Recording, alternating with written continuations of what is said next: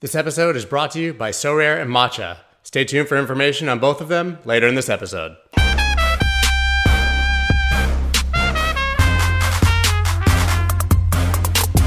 What's up, everybody? I'm Scott Melker, and this is the Wolf of Wall Street's podcast, where twice a week I talk to your favorite personalities from the worlds of Bitcoin, finance, trading, art, music, sports, politics, basically anyone with a good story to tell.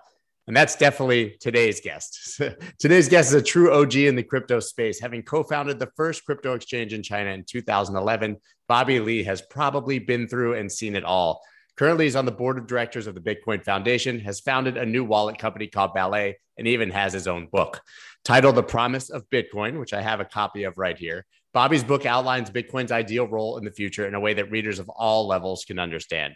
It's my hope today that Bobby will share what that promise is, how he has seen the crypto space evolve over the past 10 years, and what he predicts for crypto moving forward. Bobby Lee, thank you so much for coming on. Scott, thank you. It's a pleasure and honor for me to be here on your show. Well, thank you so much. And thank you for sending me the book and for sending me the wallet. It's absolutely awesome to be able to see those in the real world before talking to you. So listen, I once had twins, the Cockfosters, on the show at the same time, but I've never had brothers actually. And I had your brother, Charlie, on an older episode. So I'm curious if you have anything that you'd like to say to him or about him while he has no chance to respond. Oh, that's that's an interesting proposition. I don't have I don't have anything to add to that, but that would have been great if I could. Well, he was an amazing guest. I'm curious, did you guys discover crypto together, or was one of you first? So he discovered it first, and he was indeed my angel to bring me on board Bitcoin.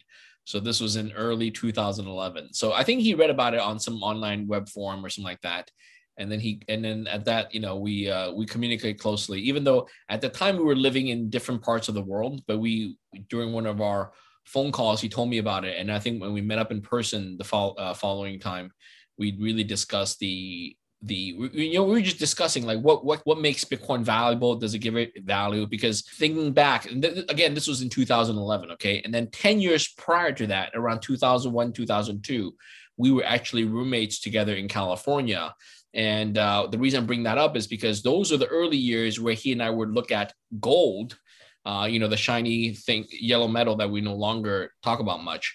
But at that time, we were sort of new or micro gold bugs, and we would buy gold coins and would talk about what makes gold valuable, even though it was not backed by the government. And that conversation sort of is relevant because a Bitcoin in essence is a similar kind of thing, right? An asset class that's not backed by the government, yet it inherently has features and properties that makes it valuable. What do you think made it so interesting to you already in 2001? Because even though obviously you went into Bitcoin in 2011, clearly you were already understanding the problems with money and the problems with money being backed by a government as far back as 2001. I think that's before most people started really thinking about their money. Yeah.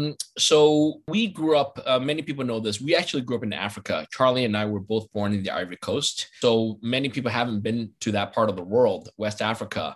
It used to be a French colony. It got independent. It went independent in 1960. So it was still very highly French influence. And in the 1980s, when I was growing up, it was actually a very stable, very advanced country relative to all the neighboring countries in that region of Africa, which constantly had coups d'etats, uprisings, and all that stuff. So Ivory Coast had a decent, good economy growth and so on compared to its other countries. And we also saw the currency. There's many, many different currencies all over Africa, and some were well known to be, inflationary, hyperinflationary. There's always a concept of people wanting, people, not just the people I see, but also my family, relatives, and people in Ivory Coast wanting to convert whatever they earned into a hard currency, such as a US dollar, the French franc, the Swiss franc, British pound.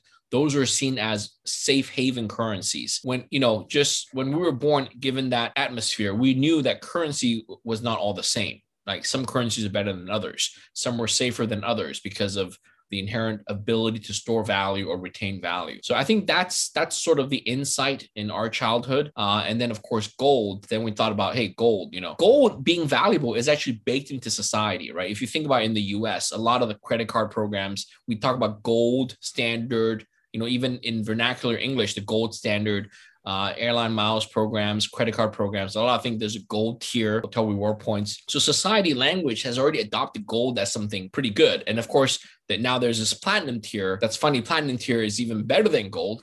But what's ironic is that over the years, the precious metal platinum actually has, it is not as valuable as gold, right? So it's something interesting in that sense. That makes sense. There's a few things that strike me there. One is that as growing up in the United States, as I did, you never consider your money. So I don't think we had that sort of forced education maybe that you have. And number two is that growing up in Africa, your stable currencies were the dollar and the pound. Exactly. But if you're growing up here, you have to take a jump beyond those currencies to gold and Bitcoin and other stores of value. Exactly. Yeah. So we had a unique vantage point of seeing multiple currencies from an early childhood. And that gave us, so it wasn't assumed that currencies were stable and stuff like that. And then the other fun story is we would visit the US every so often. And I remember road trips, down the highways, up at East Coast and going to McDonald's, going to these fast food restaurants. And especially in fast food restaurants, this happens today. You still see these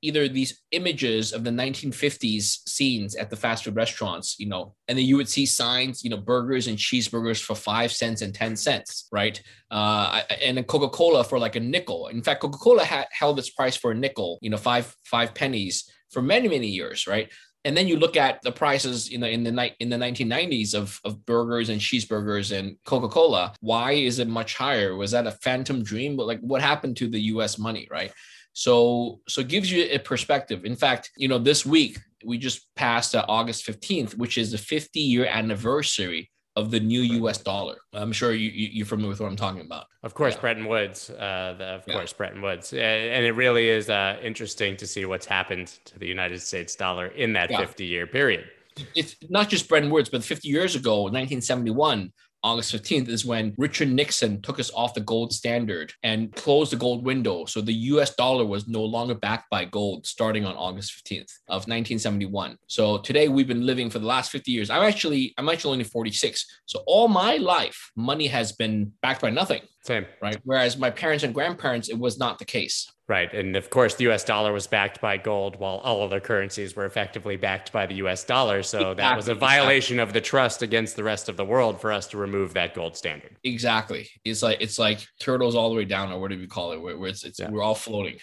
Right. So like you, I'm 44 years old. So roughly the same experience. I was born in 1976. So after all of that happened and have dealt with an inflationary fiat currency for the entirety of my life as well. So what's interesting to me though, you say you guys talked about it in 2011. You started to sort of, build the idea in your head of the potential of Bitcoin. But you didn't stop there. Most of us hear about Bitcoin and we maybe buy some or consider it. You started an exchange in China.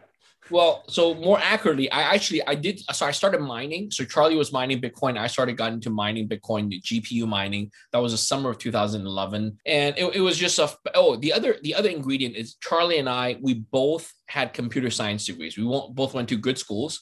For him, it was MIT. For me, it was Stanford. And we studied computer science. So that also gave us, if you will, the confidence and the background in computer science, mathematics, cryptography, again, like the peer-to-peer network, software, all that stuff. So for us, it was natural for us to dive into Bitcoin. At that time, we didn't tinker with the code, but it was natural for us to really examine it, look at it. Is this something that can be valuable down the road? Just like we looked at the internet. He was 2 years younger, but both he and I, after we graduated from college, we went straight into an internet company. For me, it was Yahoo. For him, it was a startup, and then he went to Google. So we were primed to get into crypto because of a computer science background. That makes perfect sense. So when did you make the jump from mining to I'm going to open an exchange? Because that was a very foreign concept at the time. Yeah. Yeah. So it was by chance. So at the time in 2011, for me, crypto was a hobby. Bitcoin was a hobby. Actually, I made the mistake of not buying Bitcoin. And I attribute that to me being too much of a geek. I couldn't find a good enough and a safe enough wallet that's comfortable for me to store Bitcoin. So remember back then it was Bitcoin Core. What they call at the time it's called Bitcoin D, the classic Bitcoin client. It was running on your PC or Windows or Mac. And what's crazy about it is the wallet file that stored the private keys in that program was not even encrypted. It was a plain text file that stored all your private keys. So it was routinely common at the time, even for thief and hacking, where people would take your computer or backup, whatever, and basically steal your wallet.dat file and steal all your Bitcoins. So I didn't, and there was no sort of cold storage solution or anything like that. So I was uncomfortable buying more Bitcoin. I mined some Bitcoin, but I didn't actually put real money in it until 2013. Charlie started a little bit earlier than me, so he bought in more Bitcoin at a lower price than I did. But regardless, I actually, by late 2012, I left my job at Walmart. And that's when I decided, hey, you know what? I should commit to my previous promise, which is if I ever do a startup, I should do it in Bitcoin. And that's what got my idea that I should launch a Bitcoin company in 2013. And then I was looking at my options and I found my partners at BTC China. So the rest is history, so to speak. And so what is that history? Talk about that process. Yeah. So basically, I talk about it in my book in The Promise of Bitcoin a little bit. Basically, I've got it here too. Yeah. I've got my copy right here. Yeah. So just a brief history is I started BTC China as a co-founder, CEO. So it was actually the very first Bitcoin exchange in China. It was launched as a website in 2011. And then I came on board in early 13. And then we got venture funding. We were the first crypto company in all of Asia to get venture financing in early 2013. At the time, the actual earliest exchange is actually MTGOX based in Japan. Of course, Mark Karpelès, everyone knows history. By late 2013, the trading volumes on our site actually exceeded that of MTGOX. So for a while, we reigned, as the king of the hill, if you will, for Bitcoin exchanges. And at the time, there's no regulation. It was all, free for all, right? It was looking back, it's kind of crazy to think that back then there was no identity verification, no need for KYC. It was bank accounts galore, people moving money in, moving out. Now, the amounts are small by today's comparison. But literally, people were buying Bitcoin, withdrawing, hundreds or thousands of Bitcoins, willy-nilly. It's kind of the Wild West days, literally. So how does that contrast with what we're seeing in China now? Oh, wow. It's a huge difference. So historically, people recall in late 2013, that's when the rally went to $1,200. It passed the price of gold measured per ounce. And that's when China had its first announcement banning Bitcoin on December 5th of 2013. So technically it didn't ban Bitcoin. Really did was just, place caution. It tells people that Bitcoin is legal to own, but you couldn't buy things. You couldn't conduct commerce in Bitcoin. So there's some companies and coffee shops and restaurants and car dealerships trying to accept Bitcoin as payment. But once that sort of regulation came out, that it froze the market and the market crashed a little bit. And then the bear market came in 2014. Of course, MTGOX, that bankruptcy came about as well. So a bunch of bad news came in early 2014 and it sort of froze the market in a very bearish state for the next 2.5, 3 years. Yeah. So having seen all of the different levels of regulation around the world, we know it's coming. Obviously, it's at this point, I think Bitcoin is too hard to ignore for regulators. Do you think that regulation is a threat or a potential positive for the space moving forward, or both? The way I see it is nothing can hurt Bitcoin, right? The only thing that can hurt Bitcoin is if it were useless. And because it was designed to be impervious to control and regulation and censorship, I'm speaking very optimistically, very much like a Bitcoin maximalist, that nothing can hurt it. You can punch it, you can ignore it, but it doesn't hurt Bitcoin, right? The real regulators, the government, they can ignore it, and the Bitcoin will still go up and still be more popular amongst its people. Or you could try to suffocate it, regulate it to death, and Bitcoin will still survive. So we see it already. We see countries like China trying to regulate it tightly, trying to practically almost banning it without banning it, right? They stopped the commercial companies from doing business in Bitcoin. They stopped the exchanges from operating. They've stopped the banks from providing transfer services for Bitcoin transactions. Now they stopped mining activity. And there's also stopped all the ICOs and token issuance and all the leverage trading. They stopped all that. And I think the only nail left to hammer in the coffin is to literally declare Bitcoin as illegitimate and contraband, right? So they have not done that yet. I think that would be the last hammer in the nail.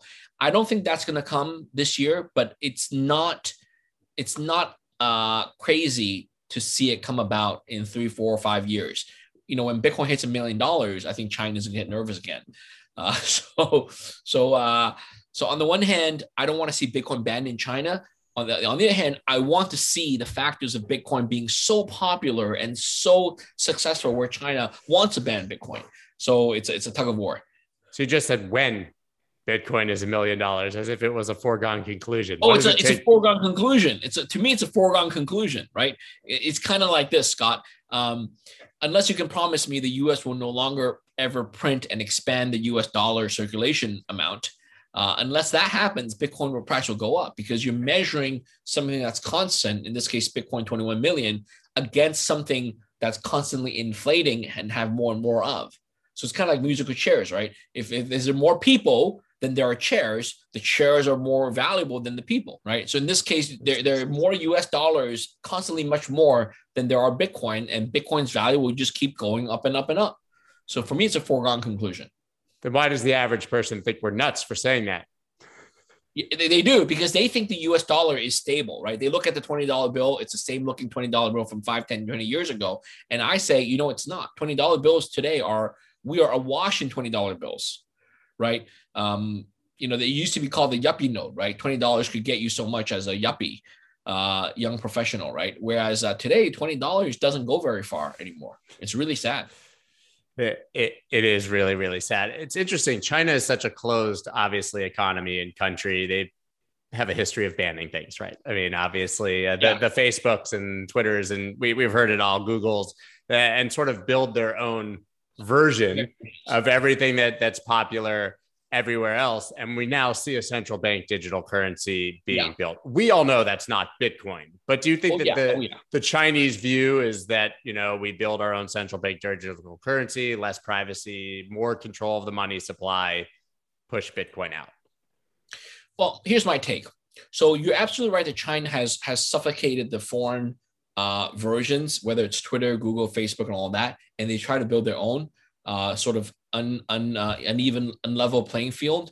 But what you've noticed is China has never tried to build its own internet that's cut off from the rest of the world. They're trying to, but the internet is still the same internet. There's still the same protocols, the same fundamental systems like the DNS, IP, and web browsing standards and HTTP standards and all that stuff. Okay. Now, I know there's a Great Firewall in China, and there's all that stuff, whitelisting and all that stuff, but fundamentally, it's still the same internet, even though the connections may be at risk, okay? With Bitcoin, for them to ignore Bitcoin and to build their own system, here's a big place where it doesn't work out, because Bitcoin's value is actually in it being an open global system, right? If you cut off from that, you build your own. By definition, if it's your own, unless it's an open, decentralized version, then it cannot compete with Bitcoin, right? If China were to say, okay, let me take Bitcoin code, fork it, instead of calling it Litecoin, call it China coin, and truly be decentralized and let all the miners mine it, with China having no control over it, right? Then that might have a chance at competing against Bitcoin. But if it's a controlled private system that is managed and authorized, whether it's a Chinese government or the Chinese central bank, then by definition, it doesn't compete with Bitcoin. So that's a fallacy. And most people don't understand that point, and they'll embrace the digital RMB. And I'm like, for me, the digital RMB is just a fourth version of the RMB, right? A worse version. The fourth version, right? Because let me share with you this insight, okay? Even the US dollar, how many versions of the US dollar are there? There's actually 3 versions circulating in parallel today. Here's what I mean. There is a paper note version, the US dollar, the $20 bill, the $100 bill, the $1 bill. There's a coin version, right? The quarter, the nickel dime, the Anthony B, the silver dollar, whatever, the pennies and nickels. There's even the half dollar, right, from years ago. And then there's an electronic US dollar, which is the account balance you see in the bank deposits. So these 3 versions actually are interchangeable, but the circulation amount is actually different. Think about that.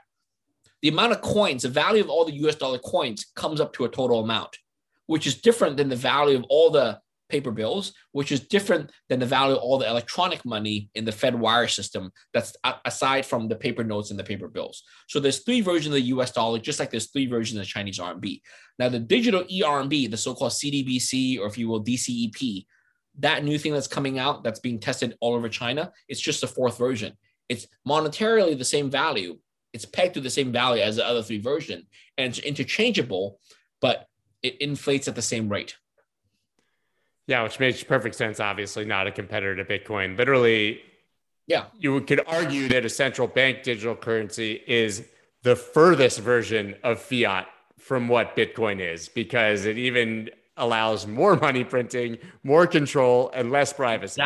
Exactly. More control, more scrutiny, less privacy, and more fear of God. Right? It's scary. Right? To me, it's like you really surrender your rights as a private citizen. Yeah, if you don't control the money, you don't control anything. And so even a slight bit of control with cash and things like that gives citizens a chance.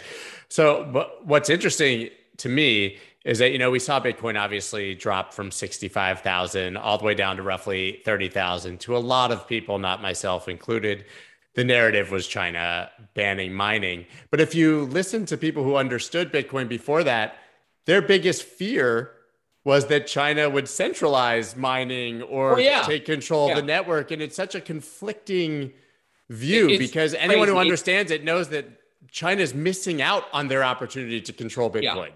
Yeah. So let me give you my two takes on this. Okay. All along, all the people who are naysayers saying, oh, Bitcoin is bad because China controls and centralizes the mining, I tell them that's not true. The analogy is that, hey, if all the mining or most of the mining is conducted and empowered by, let's say, the male half of the species, of the human species, where the females were not doing it, let's just make that assumption, then does it mean that the men control Bitcoin and women have no say? That's not true, right? Bitcoin is not sexist. It's not like the men control it and the women don't control it, right? Bitcoin doesn't have country borders. It's not that Chinese miners control it, because Chinese miners are just like the men, right? No different than the XY chromosome versus the XX chromosome controlling Bitcoin, right? So for me to draw a line and say, oh, the Chinese government is controlling all the Bitcoin mining, that's not true. And now what happened in May and June, the actual banning of mining in China, I'm actually happy, because that will prove the point that Bitcoin was never centralized and is never going to be centralized. Now the Bitcoin, a lot of the mining machines are being shipped over to the US and maybe dispersed in other countries of the world. So be it. Even if the majority of the hash power is in the US won't control the mining of Bitcoin any more so than Bitcoin itself can be controlled, right? So I'm actually happy this has happened. Same. But so obviously both of us kind of believe that $1 million Bitcoin is a foregone conclusion. If you step out and attempt to play devil's advocate, what would you say are the legitimate threats, if any, to that happening? Trying to be very, very thoughtful and to be very sincere in answering that question. If the governments in the world get their act together and change the central banking policies, meaning fiat money, to be a more sort of sound money principle, where they really refrain from excessive printing, excessive devaluing, where they start to balance their budgets, the national budgets, so they don't run into a deficit spending that requires all the additional fiscal money loosening policies and all the issuing of all the bonds and the debts and the treasuries and all that stuff. If the governments of the world can sort of move away from ever chasing GDP growth, wanting to see better numbers from the lower left to the upper right, if they can sort of get behind that and really manage fiscal spending and manage monetary policy, and potentially going back to a asset-backed money, such as gold-backed or partially Bitcoin-backed, then I think Bitcoin's going to slow down in terms of its competitive against fiat money. Whereas today, what the governments and central banks are doing is they're just, it's just like what's the expression? The insane are running the asylum. What's the expression? The asylum is just run by the I forgot the expression, but you get my point, right? It's mayhem. It's mayhem. Like, I can predict very reliably in 5 years, the money supply will be even much more than today in probably 3-digit percentage points. Right. Sure. And 5 years from now, each president in the US will be responsible for printing even ever greater amount of money. Right. You see these sharp rises, these hockey puck of the US money supply. And to me, that's crazy. That's what's giving Bitcoin legs. Literally, the US government, the central bank, the Federal Reserve, in coordination, in collusion with the ECB, the European Central Bank, with all the other central banks around the world, they're just like, it's like a race to print as much money as possible. And they're shooting themselves in the foot. That's what's giving Bitcoin legs. Do you love sports collectibles or fantasy sports as much as I do? Sorare is blending this together to create an entirely new gaming experience powered by its community. Sorare cards are officially licensed NFTs from over 160 clubs, including Real Madrid, Paris Saint-Germain, and Liverpool, and all built on Ethereum. You truly own your collectibles. They are productive gaming assets that will generate rewards if you're a good fantasy player like me. Join Sorare and connect with your favorite teams, live the game with passion, and earn weekly prizes. You can do all of this at thewolfofallstreets.link/Sorare. That is SORARE. Guys, I really hope that all of you are not still trading on the old platforms like Uniswap when there are much better options like Matcha, and now Matcha has upgraded to 2.0. Now, I've told you about Matcha a number of times. They have limit orders, which these other platforms don't, which is absolutely incredible, so you don't have to sit there staring at your screen waiting for that perfect moment to enter or exit a trade. And they also aggregate liquidity from all of the different platforms, finding you the best price and reduced fees. But now they have Matcha 2.0 and have added so many awesome features. Matcha is now the only DEX with an integrated fiat on-ramp. You can put your dollars directly onto the platform. They also now have OTC trading for orders between 1K and 1 million, which is beyond huge. And maybe most importantly, Matcha now supports trading on Polygon, meaning that those gas fees will almost evaporate completely. Now, if you guys want to check out Matcha, which you absolutely should, you can do that at thewolfofallstreets.link/Matcha. That's thewolfofallstreets.link/Matcha. Please check them out. I'm telling you, it will save you so much money and is such a superior experience. Do it now. So the only thing that could stop Bitcoin from going $2 million is unicorns and fairy dust. Right, because we know that. So exactly. We know that none of those things are going to happen. But a return to a gold standard or something, and responsible fiscal monetary policy might do it. Exactly, okay. I think that's a better way to say it. Responsible fiscal monetary policy. Okay, so we're good for now. We're good for now. So basically. That's why I'm like so confident, so optimistic. Like if the U.S. does well economy wise and all the fiscal wise, hey, great, good for the country. If the U.S. prints more money, hey, great for Bitcoin. So I'm hedged both ways, right? So it's like great economy, good for Bitcoin. Terrible economy, good for Bitcoin. Whatever happens, good for Bitcoin. It's a little bit sad, but that's sort of what I think is going to happen. It's sad, but at least we have an option now. Because 20 years ago, the situation wasn't much different, just a little less amplified, and people didn't really have an option. That's right. Good point. So, you've obviously been building in this space for 10 years now. And a lot of people would argue that in the early years, 2017 bull run, certainly the 2013 bull run that you talked about, we talked about institutional adoption and big money, but we all know that the infrastructure was not there yet to support real money coming into this space, which I think exists now. You've chosen to start a wallet company, right? Yeah. And I think one of the things that was lacking before was that people didn't understand how to secure their assets. They were afraid of it, so they just didn't buy Bitcoin, right? Yeah. So and that was me in 2011. Right. Yeah, exactly. So what problems did you see recently that caused you to say, listen, I want to focus on a wallet. This is what I want to do. This is where we have a gap in the market and we need improvement. Yeah, it's actually a long story in the making. In 2011, we didn't talk about wallets. It was just the Bitcoin program or nothing, right? So there was no concept of a wallet. The wallet concept came later. And the earliest wallets were custodial exchanges, where exchanges would allow you to store Bitcoins on the exchange, on the platform, whether it's Coinbase since 2012 or BTC China, Bitstamp, Kraken and Mt. Gox, right? So over the years, even at BTC China, we later renamed to BTCC. I actually launched 2 separate web wallets. These are custodial wallets. The first one is called Just Pay. It was called Picasso Pay, Just Pay. The second one was called Mobi. One was desktop browser based. The second was mobile phone based. These were both custodial wallets. No different than putting your coins on Coinbase or an exchange. Okay. In hindsight, looking back, that was not the responsible thing to do. But at the time, I was running an exchange. That was the right thing. That was like the natural thing to do to launch a custodial wallet. The reason is that when I launch a custodial wallet, people are entrusting me and my company in guarding their assets. And of course, there's hacker risk, there's failure of business risk, there's regulatory risk, there's theft risk, and all that stuff. So for various reasons, looking back, we did not give the users control of their own private keys.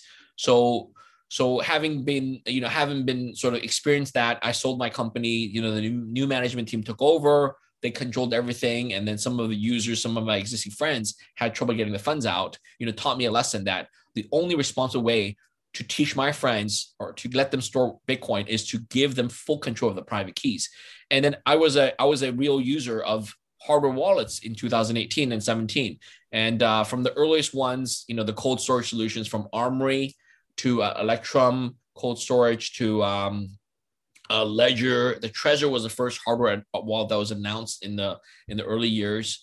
Mm-hmm. Trezor, Ledger. I even had samples, credit card size samples with Bluetooth technology, NFC technology, plug cables, batteries, e-ink displays. I've played with a lot of fancy wallets all these years, but there was one common theme. They were all too complicated. Yep.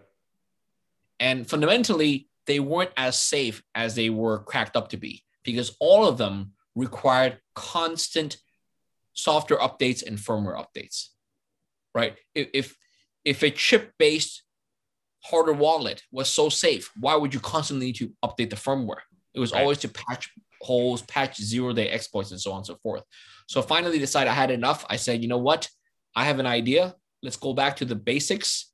The classic paper wallet, which Michael Caldwell turned into a Casascius coin. I don't know if you remember these Casascius coins, right? Which we then copied at BTCC to make BTCC Mint coins.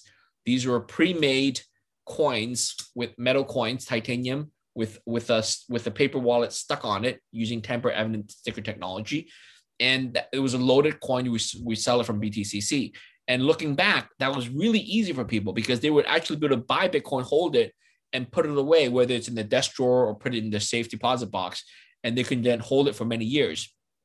And best of all, they don't panic sell it at the exchange when the first price comes down, right? So many people thank me. They say, "Oh, thank you for making these BTCC Mint coins because it actually saved my bacon because I didn't panic sell the coins. Whereas all the coins I had on the exchange, I hit panic sell on that day and they liquidated, right? So by having it sort of half a degree removed in a drawer or in a safe deposit box, it sort of hold your horses and not get swept up in the emotions of panic selling.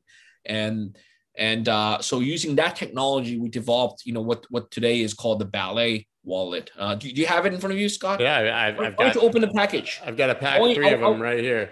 Yeah, well, for the people listening, they won't hear it, but I'll open one while we're for those who are watching. Well, this actually they keep talking about it. This is the wallet that you can actually hear because it's made of stainless steel. You can actually hear it by knocking somewhere. This is the wallet you can touch, you can feel, you can hear it, you can almost taste it. But actually, one special thing is you can actually smell it too. I'm going to show you this really cool thing. That one. Yeah, right open it. So open it. It's opening. Yep, you slide it out. It's a stainless steel card. It's kind of heavy. It's heavier than your classic credit card. It's even heavier than those platinum or titanium cards. Some fancy people have fancy credit cards. It's even heavier than that, right? How do you feel it? How do you like it? It's incredible. It makes me feel like I'm carrying an American Express black card. Yeah. It's a Bitcoin. It's what we call the real Bitcoin card. Okay. So the name is called Real Bitcoin and it's serious. It's a bearer asset, right? So you're familiar with bearer assets. In the old days, it was bearer bonds. Bearer asset is basically where the owner of the item is the person who has physical control over it. It's not a titled asset. So in contrast to a titled asset, like real estate, cars and boats, stock accounts, bank accounts are titled assets. Titled assets, by definition, are controlled by a third party, right? This is something people don't think about, right? All our life, we grow up, we have a lot of our wealth in titled assets, real estate, bank accounts, stock brokerage accounts, retirement accounts, right? Bonds, even things like frequent flyer miles, hotel reward points, okay? Things like cars and any sort of large ticket item, titled assets. They're tied to my name, my identity. And if I'm ever blacklisted, if I'm ever on the sanctions list, they deny me access to it. They control when or not I can sell, right? Whereas a bearer asset is like cash, gold, diamonds, jewelry, Bitcoin. For the first time, we have Bitcoin as a bearer asset, physical bearer asset. So Scott, here's a challenge. You can see it, you can feel it, you can touch it, feel the logo. It's incredible. Right? It's embossed, it's really raised. And here's the smelling part. If you scratch the QR code gently with your fingernails, go ahead and bring it up to your nose and smell it. Yeah, it smells great. Wow. See, that's a smells scent. Like an air freshener. Yeah. It's a special ballet sort of scent. It's partly for anti-counterfeiting purposes. It's partly for branding purposes, right? You see me, I'm putting it on my neck like a sample at the store. It's really incredible. Yeah. So it's the other best part I forgot to tell you, it's ready to go. It's ready to use. You can give this to your grandma, you can give it to your parents, your siblings, your coworkers, people who are not in crypto, or even people who are in crypto. It's ready to go. Literally, you open it out from the box, you can send Bitcoin to it, and you're good to go. And it supports over 100 different currencies. Oh, that's interesting. It's not just a Bitcoin wallet. It's obviously the ERC20. Yeah. All the Ethereum, all the ERC20, even Binance Smart Chain stuff, Litecoin, Dogecoin, very popular, Zcash, all the cryptocurrencies you can think of, XRP, even stablecoin, USDT, right? You could load up $1,000, load up $10,000 of USDT or USDC. And then you could literally, it's a savings bond, or if it's, it's a bearer asset, right? And people use this for poker tournaments, for poker games. It's really awesome. Well, they say that possession is 9/10 of the law, right? Oh, there you go. Old expression about bearer assets. Yeah, exactly. This is 100% possession based. Yeah. So you just mentioned. And that's why I started this company. I was really passionate about providing a solution that I could really let my friends and family use, and I can sleep at night, because I know that with this, because it's open standards based, even if Ballet were not around, your Bitcoins, your cryptocurrency, Ethereum, Litecoin, they'll be safe as long as you have this card. There's no dependency on us as a company. It's completely open standards based. So I really sleep well at night to know the security and the safety and longevity. It's the only wallet, by the way, that's designed for 20 years, right? If you want to hodl for 20 years, this is the safest choice. And you do suggest that people lock it up in a safe or put it in a safety deposit box, or? Yeah, there's many options depending on how much amount. Obviously, if it's just a few $100s, if you feel comfortable putting in your safe, right? Some people carry it with them just a few $100s, that's fine. But you have thousands or more, then you want to put it somewhere what you consider safe, whether it's a home safe, hide it in the refrigerator under the rug, or hide in the bank vault somewhere and pay for that storage service. And we're eager to announce a new service coming up that's going to even allow for more choices for the wealthy people. So I'm curious, for those who don't understand, what would happen if you lost it? Well, if you lost it, we turned digital virtual currency, right? The government still call it virtual currency, right? We've turned cryptocurrency into physical form. So once it's in physical form as a bearer asset, it's no different than any other physical asset you have. Gold, silver, diamond, earrings, gold necklaces, cash, a stack of cash. So what happens if you lose it? You lose it. So don't lose it. That's the lesson. Right? Yeah, just don't lose it. Yeah, but the benefit is, because it's physical, your eyes are on it, it's not going to disappear. What we hate as human beings is when things disappear in front of us where we don't know, some voodoo magic because we screwed up some internet settings, or we press a wrong button, or we forgot a password, and things disappear we can no longer get access to. That's what we hate. But if something gets stolen in front of us, then so be it, right? If I misplace it, so be it. What happens when you lose your phone? So be it. Yeah, right. Makes perfect What happens sense. when you lose your necklace or your diamond ring? Some people do some people lose their engagement ring, $20,000 engagement. They lose it on a vacation. Well, so be it. right? So that's the thing, right? So if it's really worth a lot of money, don't bring it on your vacation. Don't bring that $20,000 ring on your vacation. Or if you do bring it, you better be careful, right? So if you have $20,000 of Bitcoin on this card, don't bring it with you everywhere you go, right? Put it somewhere safe. Makes perfect sense. So you mentioned that a lot of people use it to play poker. I read that you're an avid poker player. Yeah, well, that's still my one of my hobbies. Yeah, I love the mental aspect of the game. So interestingly, I often make the comparison between poker and trading in general, but cryptocurrencies specifically. I'm curious if you see those parallels and what things you do see as parallels, if so. So I'm not a big trader, obviously. I'm more of a hodler. I hold, but for me, poker has a lot of analogies into real life. So for me, playing poker is a great distraction. It really sharpens my mental skills because poker is a game of incomplete information, right? You're not just playing the cards you have. You're playing against people around the table. Some of who are more experienced, some who are less experienced. Some are more wild. Some more like more risk taking. Some play for game theory. Some play just based on their gut instinct of how they see you, right? So in that sense, it's very much like trading. Like, for example, the latest price swings from 65,000 down to 30,000, right?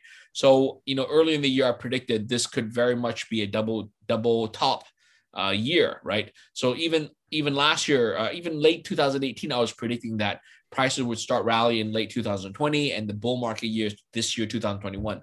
So Scott, we're in the middle of the bull market year, and we saw the first peak in April at $65,000 effectively. And I am fully confident we're going to see the real peak come in the second half of this year, probably in late Q3 or Q4 around, October through December timeframe. And that's when I think it will peak out easily over 150K, more likely over 200K, and even a good chance at over 300K. So, and why does it do with poker? Because it's all human. It's kind of like human nature. It's kind of like this thing where what's the expression where we want it to happen, so it happens, right? Self-fulfilling prophecy, right? When I yell on Twitter that's going to happen this year, and people all believe it, and maybe it really does happen, right? So there you find a lot of bulls out there predicting a big comeback later this year, and when enough of that sound, that's when prices go up, right? So we see that in the last 2 weeks, right? It went up 50% from 29,000, 30,000 to now over $45,000. Right. Just a matter of a week. Going up 4 or 5 times for Bitcoin is a very casual move, right? It does it every year or two. Yeah. So as much as the numbers seem huge, if you think of it on a percentage basis, it's really not even that aggressive. It's really not that aggressive of a prediction. Go up 3 or 4 times. You're talking about. Oh yeah. Yeah, exactly. So I've already tampered down the magnitude, right? Whereas in 2013, whereas in 2017, we saw 10 times, 20 times, to the peak, sure. Right? Now we're just saying, hey, give me a healthy 5 times. Everybody will be crazy. Yeah. Do you think that for that to happen, you've seen every cycle, right? But do you think that in this modern world, that for that to happen, we need to see some sort of news or fundamental catalyst? Tesla buys 1.5 billion, or El Salvador's legal tender, those sort of things. Do you think that there needs to be a spark? We will. It's not the first spark. No one's going to see this first spark. Okay. It's kind of like the wildfires that are burning. I know that's a sad topic, but by the time you see it, it's already burning. You don't see it. There's always that first spark somewhere, whether it's arson or whether it's by nature, some lightning strike. Right. It's very hard to go backwards and analyze it because you don't have cameras all over the nature. Right.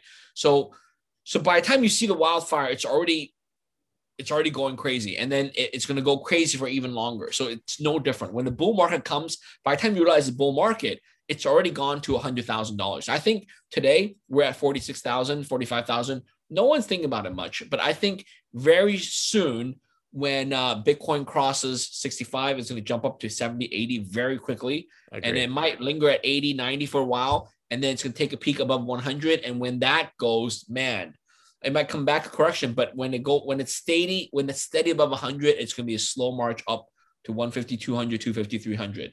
And that's when FOMO kicks in. That's when everybody forgot about the fact that Bitcoin was banned in China, the fact that blah, blah, blah, blah, blah, all the bad news. That's when the good news start rolling in. You have other companies, whether it's Intel, Microsoft, or whatever, Apple, will say, hey, we want to buy some Bitcoin on our balance sheet. And you have, one day in my book, I have 15 predictions.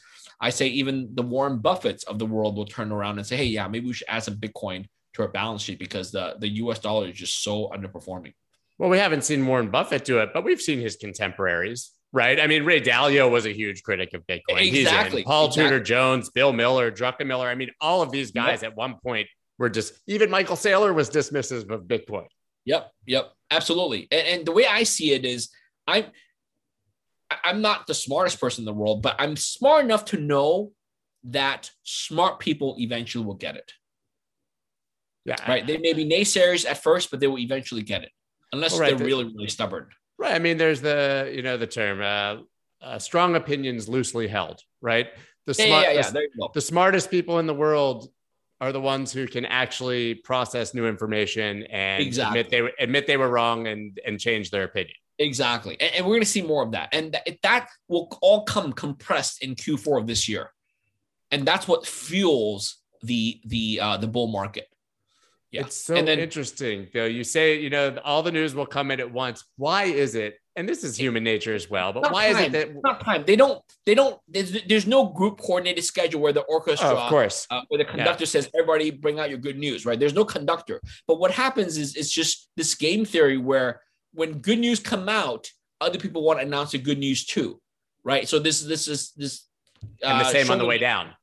That's what I was going to ask. Same on the way down. So one country, because China, India, Russia, all three of them somehow have some news banning Bitcoin every time the price drops. Right? Yeah, exactly. Energy, ransomware, only for criminals. We have the same narratives over and over and over again, but only when price is dropping. Yeah. And then people do panic. What's funny is it actually works, right? People panic, they dump the market, the futures, the leverage positions all get cut, and it really causes panic and really comes down, right? We saw that. We saw from 65, boom, boom, boom, down to 40, down to 30, went to down 29,000, 28,000. And it was like, wow, crazy. You would think that people learn by now, right? Do you think that was literally people panic selling? Do you think it was a function of too much leverage in the system? Do you think that it was manipulated, as people love to say?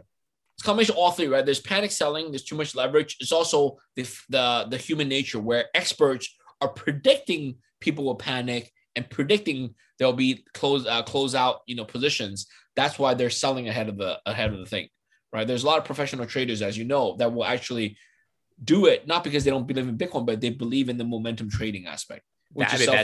That's literally why, if you believe technical analysis and looking at charts works, literally the reason that it works and that patterns form is because that's just where people are going to either be fearful or where they're going to be greedy. Yeah. And that's really what you're looking at, right? Everything that you do is a manifestation of human emotion. Yeah, I love the analysis for the Fibonacci numbers, the Fibonacci retracements. I'm sure you're familiar with these terms. Of course. I'm not as much, but when I hear these, I look at these charts like, oh yeah, it's literally a self-fulfilling prophecy. People do it, and because you can't prove it one way or the other, right? It's not like you can get all the traders in the room and say, hey, why did you guys, of course, make the market move this way, right? So your wallet, as you said, can hold a number of coins. It's not just Bitcoin. Do you have other coins that you're excited about, believe in, or not specifically, even what's your take on the market as a whole beyond Bitcoin, which is all that we've talked about? Yeah, for disclosure purposes, we hold all the coins. I myself own Bitcoin. That's my single largest position. I own Ethereum and Litecoin. And I actually don't, off the top of my head, I don't know whether my Litecoin's worth more or my Ethereum's worth more. It's a fraction of my Bitcoin holdings. So I'm a Bitcoin bull. I still have some of the fork coins from Bitcoin. I haven't touched them. I haven't bothered to sell them. I should, in hindsight, I should have sold all of them. But these days I don't even think about it anymore. So for me, it's I wrote this book, The Promise of Bitcoin. Unashamedly, it's all about Bitcoin. I don't talk about blockchain applications. I don't talk about all the other shit coins or altcoins. For me, the reason I talk about Bitcoin first is because it's really for the new audience, right? Crypto is hard enough. If you just if you say, hey, spray to them and say, oh, buy all these coins at this ratio, it's going to overwhelm them. So what I tell people is read this book, buy Bitcoin first. Once you're familiar with it, then you can venture out and buy other coins and other platforms, other tokens as you wish. But to get your feet wet, you have to start somewhere, and Bitcoin's a great place to start. And especially treat Bitcoin as a long-term investment and not as a short-term sort of a strategy, trying to make money quick. Can be a gateway drug, certainly, for a lot of people into the other coins. But I'm definitely curious. And I'm addicted, right? You and me both. You and me both. But that said, obviously there are other potentially life-changing applications of blockchain technology we saw, DeFi and obviously NFTs. Do any of those excite you, or is it just not your game? So truthfully, it's not my game. I only have so much bandwidth. I'm trying to run a full-time company here.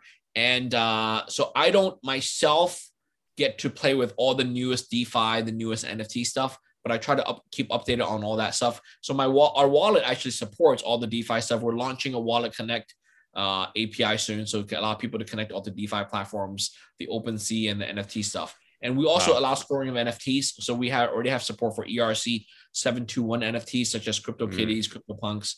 We're going to launch ERC 1155 support soon, and we're going to launch some other NFT platform support soon. So we really are, from a wallet company perspective, we're agnostic. I myself am much more of a Bitcoin maximalist investor, long-term investment. But we have ability for people to change. So we partner with several vendors where you're allowed to do what they call crypto swap between Bitcoin, Ethereum, and all the other tokens. You can change back and forth. Also, if you have a bank account in the US, if you have a credit card, or even bank account in Europe, you can buy crypto directly onto the card using one of our vendors. So that's a quick way to onboard people. Yeah. So it makes it easy, right? As a gift and someone, someone to hold it, right? You don't have to worry about account passwords or anything like that. Yeah, it's really, really a cool product. So you said you make 15 predictions in your book. What are some of your favorites? So I talked about the Warren Buffett one. So this 15 predictions actually is actually the last chapter. When Warren Buffett buys Bitcoin, might be my time to sell, to be quite honest. I don't know. That might be the ultimate top signal. So, Warren Buffett, Peter Schiff. Yeah, you're right. That would be a top signal. Yes. More institutional investors will participate. This is sort of generic one, but it's happening. Yeah, sure. Regulators will approve a Bitcoin ETF. So I'm very confident that's going to happen. I know it's been in the making for many, many years. A lot of countries have done it. So I think it's inevitable. Yeah. And also prediction 10, I say China's domination won't continue forever. So this book was published on May 18th. This was before the official ban and all that of China, the mining and stuff like that. So it's coming true, right? So China's dominance will decrease. More women in Bitcoin. So I'm eager to see that. In my company, we have a lot of female members in our employee base. So I'm very happy that we're not just run by a bunch of men. Yeah. So mining will continue to be robust. And the last one was about regulation. My last prediction is the US and other countries will create new crypto regulatory agencies.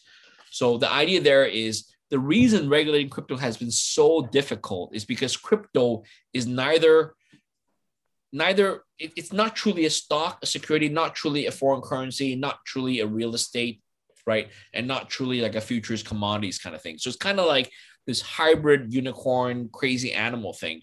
All right. So how do you regulate it? So that's why all the regulatory agencies, when they're asked to regulate it, they only see a certain angle of it, right? So that's why it's been so hard. So I predict that in the coming years, serious countries like the United States, Europe, they will actually have to establish a new agency and name a czar, so to speak, that will regulate crypto and basically take that regulatory power away from all the other agencies, and they will regulate it squarely and cleanly. And I think that's the only way to solve it. So that's my 15th prediction. And I guess the interesting question then is how those will interact with one another. Because you're going to see that people are going to move where they're treated best, right? People are going to move to the country where they're treated best. Americans will have no option. We're going to have to pay our taxes no matter where we go. Exactly. For other people, I think I'm still on that. Yeah, for there's other gonna be a lot of people. regulatory arbitrage, right? That's what you mean when people move countries trying to find the better jurisdiction. And down the road, the UN will have to get involved, right? I think lately what you saw was there's a coalition of countries trying to clamp down on corporate tax escaping, right? Where countries give really low corporate tax, so there's a lot of corporate tax evasion. So there's a cartel, not a cartel, but what do you call it? A coalition of countries now saying we're going to have a minimum corporate tax rate, so not to allow companies to jump around. So I think that's going to happen in crypto as well. I think probably it will take 15 years for the UN and other global trade groups, whether it's G7 or the G20, to get involved and say regulation of crypto will be at that level. And that's going to be very serious, right? Think about it. I mean, Bitcoin, 12 years ago was like a piece of software. Now it's going to be something at the global stage, at the G7, the G20, the United Nations level, the World Bank, right? So to me, it's huge progress. We've made it. We just saw it freeze the entire United States infrastructure bill. Oh yeah. But that's a taste of things to come. That's just a very small thing. That's a very small taste. Example. I agree with you. They're going to have to create sovereign agencies specific to crypto and have to start talking about it on a global stage. I mean, most things we've seen in the last few years, nothing has really surprised me in the Bitcoin space. El Salvador surprised me. Okay. El Salvador accepted. Is it the country choice or just that one country? No, that a country this early decided to adopt Bitcoin as legal tender. Do you think we'll see more of that soon? We will. Now, El Salvador, very honestly, I haven't been there. I don't know whether the announcement is more lip service or actually there's a lot of actual execution behind. I'd love to go visit and find out whether I can pay Bitcoin at a hotel or at a restaurant, right? I don't know yet, right? It may be just lip service for now. But if it didn't come this bull market cycle, it's certainly come next bull market cycle. So I'm confident more and more countries will allow Bitcoin as legal tender. I mean, practically in Japan, you can now. I don't know by law, I haven't been to Japan lately due to COVID, but many businesses are accepting Bitcoin in Japan, as far as I know. So it's becoming a common thing for businesses to allow acceptance of Bitcoin. There are certainly pockets around the world where adoption is happening. We just haven't seen it sort of proliferate on that grand scale. Yeah. And I want to comment on your word adoption. So for most people, when they hear adoption, is the way you phrase it, adoption as in the usage of Bitcoin to pay for things. I've had a change of heart on that concept. I know in the early 2011, 2013, for me, Bitcoin adoption was about companies and businesses. Peer-to-peer cash. Sure. Yeah. Right. Peer-to-peer cash, like Tesla accepting Bitcoin. But lately, I've had a different leaning towards that. I'm not saying that's a bad thing, but I realize that that's not the critical thing. I think Bitcoin, to me personally, and I think to more people, should be viewed as an investment, right? As a diversification of their asset in cash or in other asset classes. So for me, Bitcoin staying in my wallet and it value going up, to me, that's using Bitcoin as much as it is for me to use Bitcoin to actually spend it to buy coffee or buy a Tesla. Yeah, so nobody wants to do that anymore. Both usage. Yeah. In my mind, Bitcoin is your savings account. Dollars are for spending and Bitcoin is for saving. I 100% agree with you. And it's something that you hold forever and pass on to your children, ideally. Yep. And frankly, and pass it on to a Bally wallet. Yeah, exactly. Right? And frankly, this way you don't take your Bitcoins to the grave with you, right? Too many people, you've heard of these people who, most famously, David Kleiman, he had a USB encrypted drive on his necklace the whole time. And then he passed away young, to some disease. And his family thinks that drive has, whatever millions or billions of dollars worth of Bitcoin stored in it, but they can't get to it because only he knew the memory. And unfortunately, that you take it to the grave with you. Yeah. Right. So whatever hardware wallet you're using, whatever passphrase, whatever account secret key, if you just keep it memorized, great for you, but you're going to take it to the grave with you. Yeah. Right? If there's untimely death. Crazy. Yeah. Right? Yeah, certainly. Perfect. Well, we're out of time. So where can everybody follow you, grab a wallet, and buy the book? So on Twitter, I'm my handle is Bobby C. Lee, BOBBYCLEE.